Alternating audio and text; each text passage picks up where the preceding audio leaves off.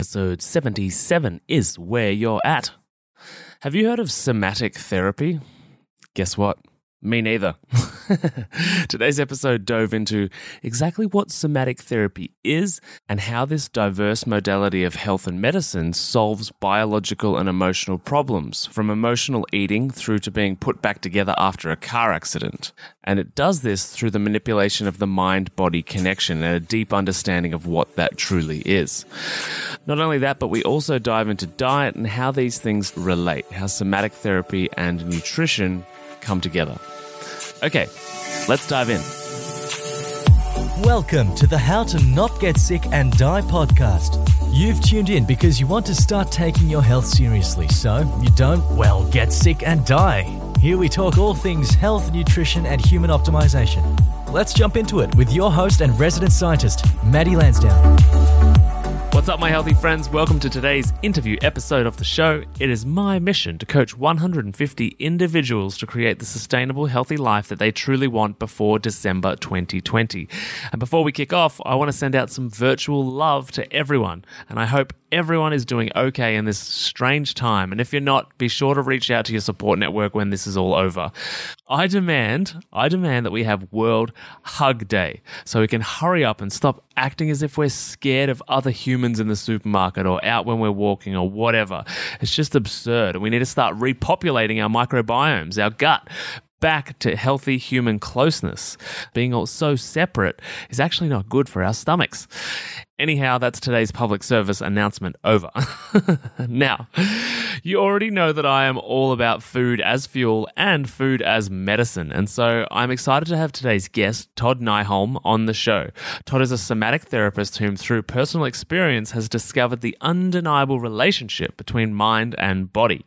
His studies have made him an expert in several types of therapy, from visceral manipulation and craniosacral to acupressure, shiatsu, and reflexology.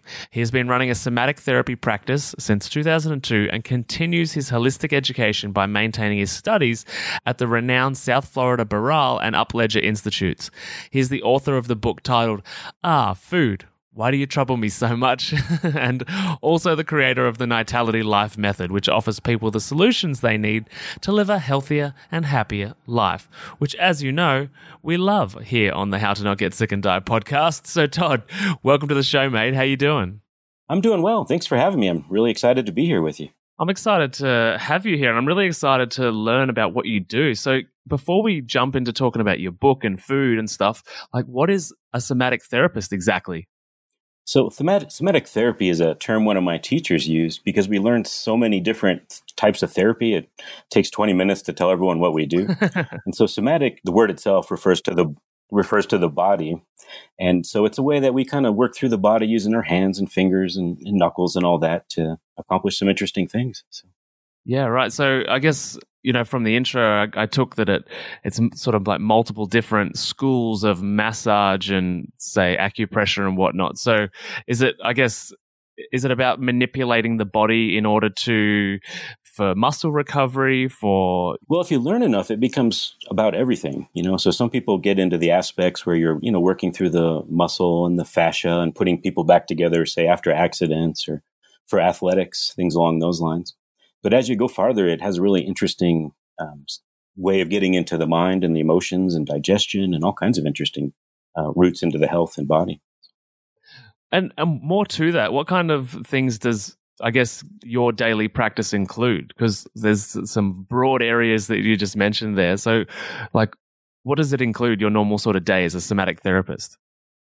So if I use today as an example, my first client came in and we worked with chronic anxiety. So we worked through the body to help bring her chronic anxiety that she feels from her general work life, which is so busy. I also saw someone who had had a car accident. So we spent a lot of time working mechanically through the neck and shoulders to help with whiplash and along the spine to bring some of the pain down from that. Tomorrow, I'll be working with someone with digestive issues, and we use visceral manipulation for that, which works around the stomach and intestines and gets into some really interesting things that way. Yeah, that sounds super interesting. And I guess you wrote about food. So how did you end up writing about food when you're sort of, working with the body in the types of way that you're talking about? What was the connection there, and how did you bridge it? So I guess one of my great passions in life was to build methods for working through health generally. And as I've worked over the years to put some things together, I was trying to figure out a good way to build a base to teach some of the other things I'd like to teach. And it seems like I know tons of people who are struggling with food. And so food was a good place to start. And I had to make my own method for myself because I was struggling. And so I just came about it a little different way than some of the other ways that diets usually work. I find that's a common theme throughout the podcast because a lot of people, I think, that work in the natural health world are motivated by maybe the conventional system not working for them. And so they had to kind of find their own answers. And I guess you kind of alluded to that just then. Are you able to tell us a bit about your own journey? Sure, I'd be happy to. So growing up, when I was really young, I had tons of digestive issues. Basically, every part of the journey through me kind of was painful. So it hurt in my stomach and it hurt in my intestines. And so I talked to many doctors over the years trying to find good ways to work through that. And there were some things that helped along the way, but to actually get it all the way healed took me through a lot of just different therapies and then all the way to working with a functional medicine doctor. And it turns out I'd had a few infections that I picked up from a tick when I was young, and it kind of really damaged my body as I got older, as well as some genetic things that I picked up from both my parents. So there was a lot of things working against me I had to find a way to work through. Yeah, wow. And that's really scary. Talking about ticks, it seems to be a common thing that sort of functional medicine deals with that isn't necessarily dealt very well with in conventional medicine. Yeah, and I hear a lot of people talking about that as well. I have a number of friends that went through that we kind of found through the same way, looking to find some help through whatever means we could. But it sure seems like there's a lot of things that kind of go under the radar with a lot of the traditional medical model that a lot of the functional medicine people are picking up on. So. Yeah, and I think one of those major things is what your book is about, right? Diets, like diet and nutrition. And that was one of my own epiphanies throughout my own journey of, sort of progressing towards more natural health from conventional, medical science was that, diet and nutrition is not taught in medical schools at all, pretty much. There's one or two lectures and, most people come out knowing that fiber is somewhat useful and that's about it. So why do you think modern diets don't work? Because I know in your book you mentioned that, diets don't work because they don't work on the deeper emotional and metaphysical stuff. So how did you come to discover not only that diet and nutrition was important, but the layer deeper, the emotional and metaphysical is not, it doesn't work without those factors involved? Well, in a lot of ways, I came to that out of sheer desperation, just trying to figure it out on my own. So I would speak to doctors and I would read everything available. And eventually I just I'm going to have to figure this out on my own. And then over the years, I would trip over things like I might read something that someone wrote 2,000 years ago in India, and that would jog some things for me. And so I began to see, in a lot of ways, we separate human beings out so much. So their mind is over there and their body's over here and their emotions are over there. And that's useful for breaking things down to see where the problem lies. But ultimately, we function with all those things at the same time. And with diet in particular, people, they kind of disappear when they eat. They don't even pay attention to themselves or what they're feeling or why they're eating at that time. So much of it is routine and habit and emotions and all kinds of things play into that that's outside of the food itself. I think a lot of people that have been on some type of weight loss journey can relate to exactly what you're saying because, and I again, this is another point of my own learning was doing lots of public speaking gigs all over the country and the world. And, information doesn't change people. And it took me to do lots of public speaking to realize that because it's so much more. Behavior and habits are so deep that, a 1 hour lecture or a talk from a doctor in a 7-minute appointment is not going to change your behavior to produce the outcomes that you need because you've been doing the behaviors that produce the current outcome you've got for, decades. Yeah, it's really a lot to change and to almost refurbish. You got to take everything apart and start from the beginning and then really look at yourself and build up from there. Because it's just like you said, information doesn't really change anything. You got to take it and then apply it and apply it and apply it and apply it until you're sick of even looking at it. And then change starts to come from that, I think. So how do we go about healing or including that kind of rewiring process for our emotional pathways in the context of what we eat? Where do we begin to address that? I think the first step is to try to stay aware while you eat. So just kind of make it a practice and don't worry too much about what you see. Just look at what you're feeling, like try to feel what you're going through when you're about to eat. Maybe don't watch TV for a little while, that kind of thing while you're eating, so that you recognize more and more of what you're doing while you're there. I think it's the first step because most people, they don't really know what they're feeling. Most of the time, we're kind of like trained out of that as we grow up. And so it's a good practice to get back to that. And then you can start to see that, well, you're eating now because you're so frustrated from what happened at work. Or you're eating now because you're stressed out about the big meeting you have tomorrow. Or you're eating now because your family always ate at 5 p.m., And so there's all these little things that turn up. And so you got to like turn up the volume on yourself to see what it is that you're doing and not be judgmental at that time, because that'll just throw you back into all that emotional stuff. But just see what's actually there. And once you do that, you can start to reprogram your mental and emotional habits with food that can last beyond just a couple days and beyond just willpower of getting through it. So it becomes a little more permanent.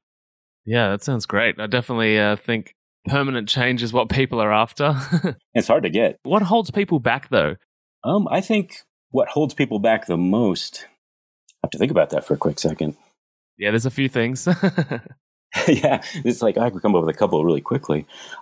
But in a lot of ways, I think it's almost the habits that they don't explore. They don't look at it as something to like that has a mental component and an emotional component and a social component and a lot of history that's built up into it. For instance, I was talking to a lady once who needed to lose a lot of weight, and she told me that everyone has to eat a whole potato with every meal. And I was a little dumbfounded. I'm like, I don't think anyone knows that but you and your family, Yeah, what is that?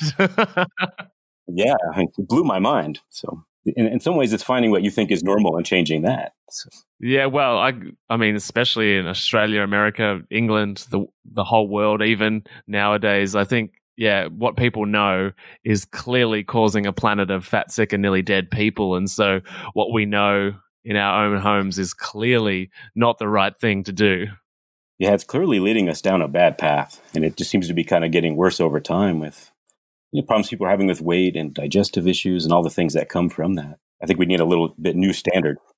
Oh, for sure. And I was wondering, do you think, whilst trying new habits out and exploring the possibilities moving forward is certainly, the way to change, do you think the biggest challenge people face is being addicted to who they already are? Yeah, absolutely.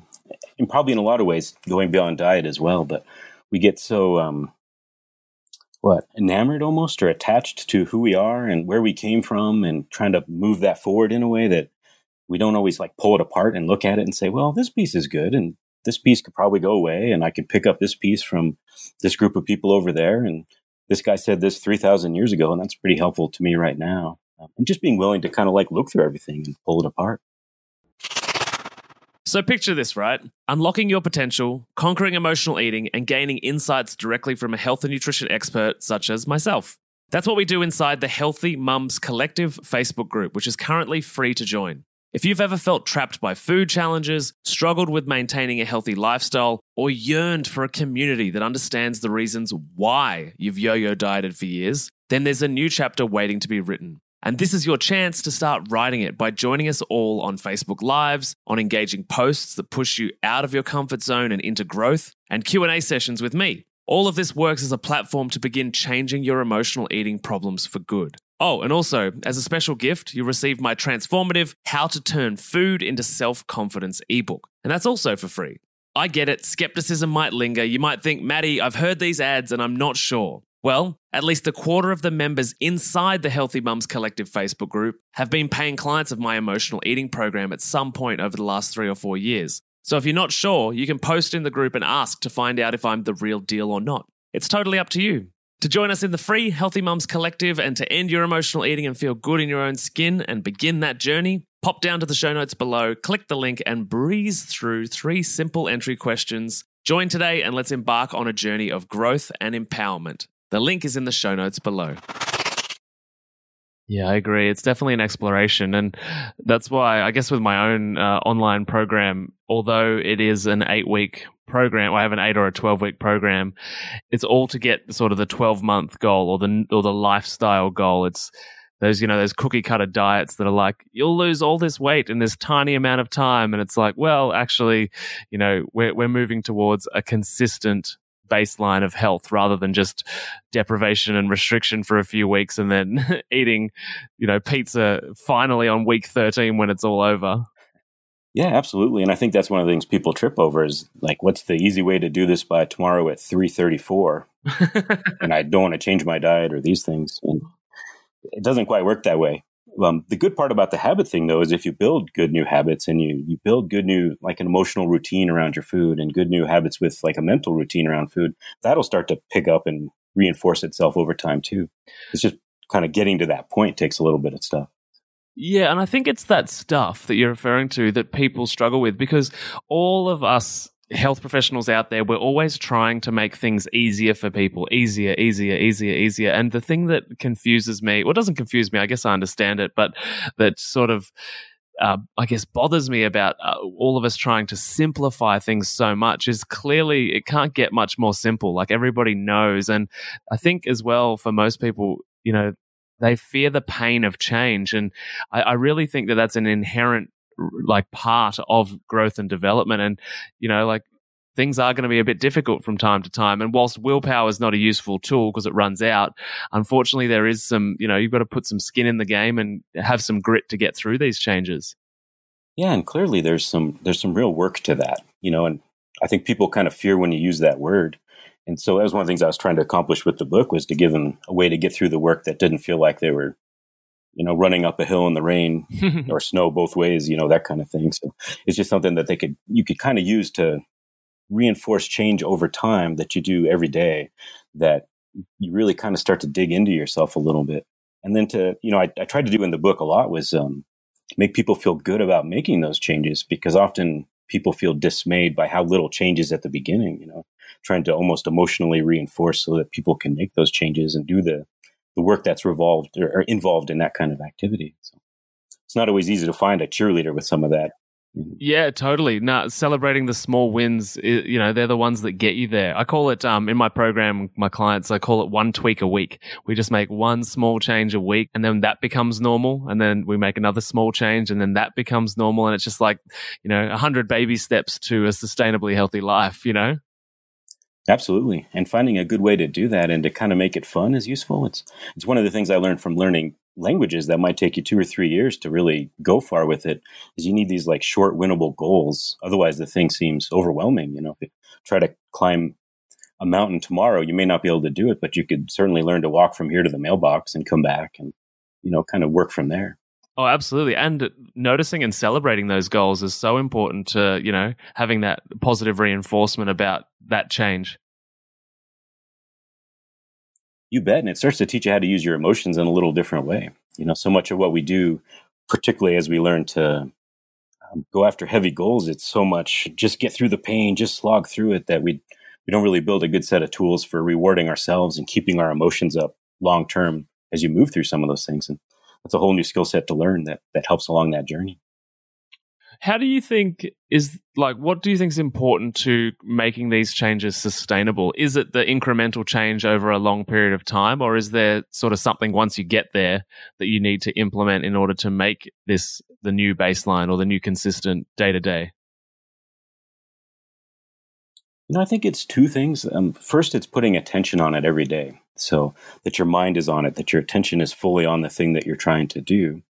And then you make sure, I think it's really important to do it every day, at least on some level, so that there's at least one victory that moves you in that direction every day, which might be, you cut down, like as a diet example, from 5 Cokes to 2 Cokes, and then maybe next week you get down to 1 Coke or whatever it might be, so that every single day there's something you see that, hey, I made a difference. Something worked here. And that could be a little tricky for people because they want to accomplish the whole thing like right now. And so you have to be able to reframe it in your mind. So you're like, okay, well, I was at point 412 and I made it to point 400, and that's a victory for me. So then it starts to reinforce itself more from there because you see yourself actually making some progress.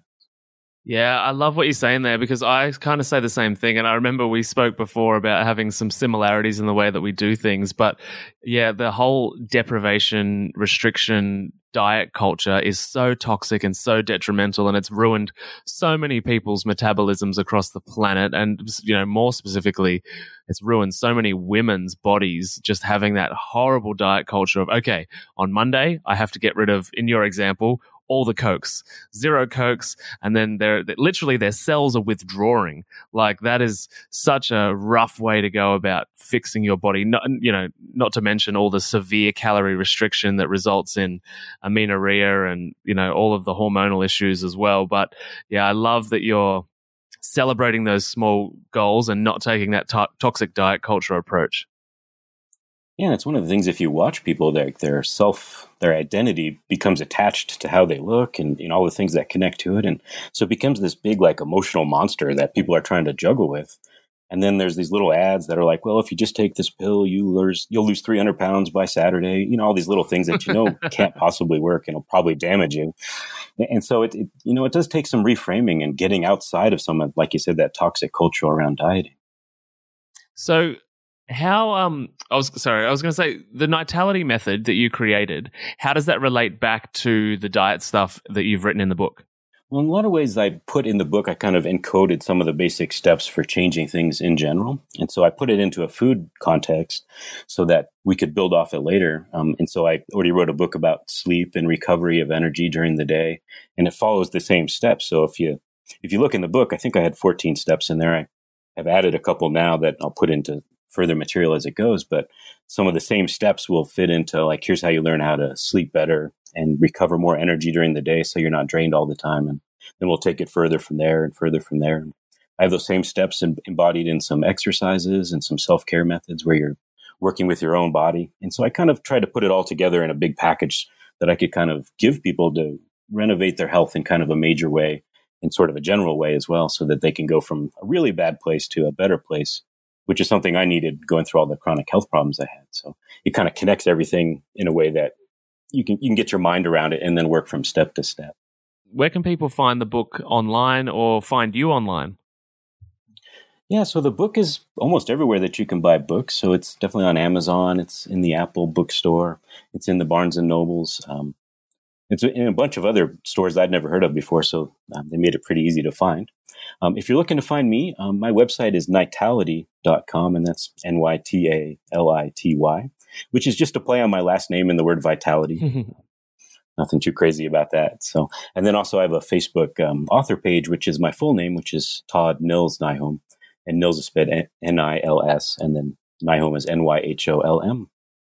Wonderful. Thanks so much. And I appreciate you being here. And for anybody that has enjoyed this episode or knows someone that they can share it with that would get some benefit, please take a screenshot of this episode or share it with a friend or a loved one and chuck it into your social media story, whichever platform you hang out on, Instagram, LinkedIn, YouTube, and tag both myself and Todd. And all our links will be in the show notes below.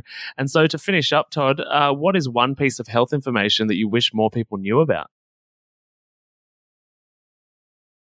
I think the way I would answer that is how much health impacts every part of your life. And so it really does change how much you enjoy life. And so starting from that context, health begins to have a more important place in people's lives. So health in and of itself, I think, is something people should be working on all the time. Yeah, I totally agree with that completely. Hence why we're here podcasting together. Yeah, exactly. Yeah. All right, Todd, thanks so much for being on the show, man. I would love to have you on again in the future if you're open to it. But I hope you have a good day, and we'll chat to you soon. Yeah, thank you very much. I'm glad to be here. Bye-bye. Thanks for listening to the How to Not Get Sick and Die podcast. If you love this episode and health information is your thing, then please consider subscribing to the show. And when you're done, head over to iTunes, Google Podcast, or whichever app you use, and we'd be grateful if you could leave us a 5-star rating and write a review sharing your opinion on the show, as it really helps the podcast grow. Thanks so much, and I'll see you on the next episode.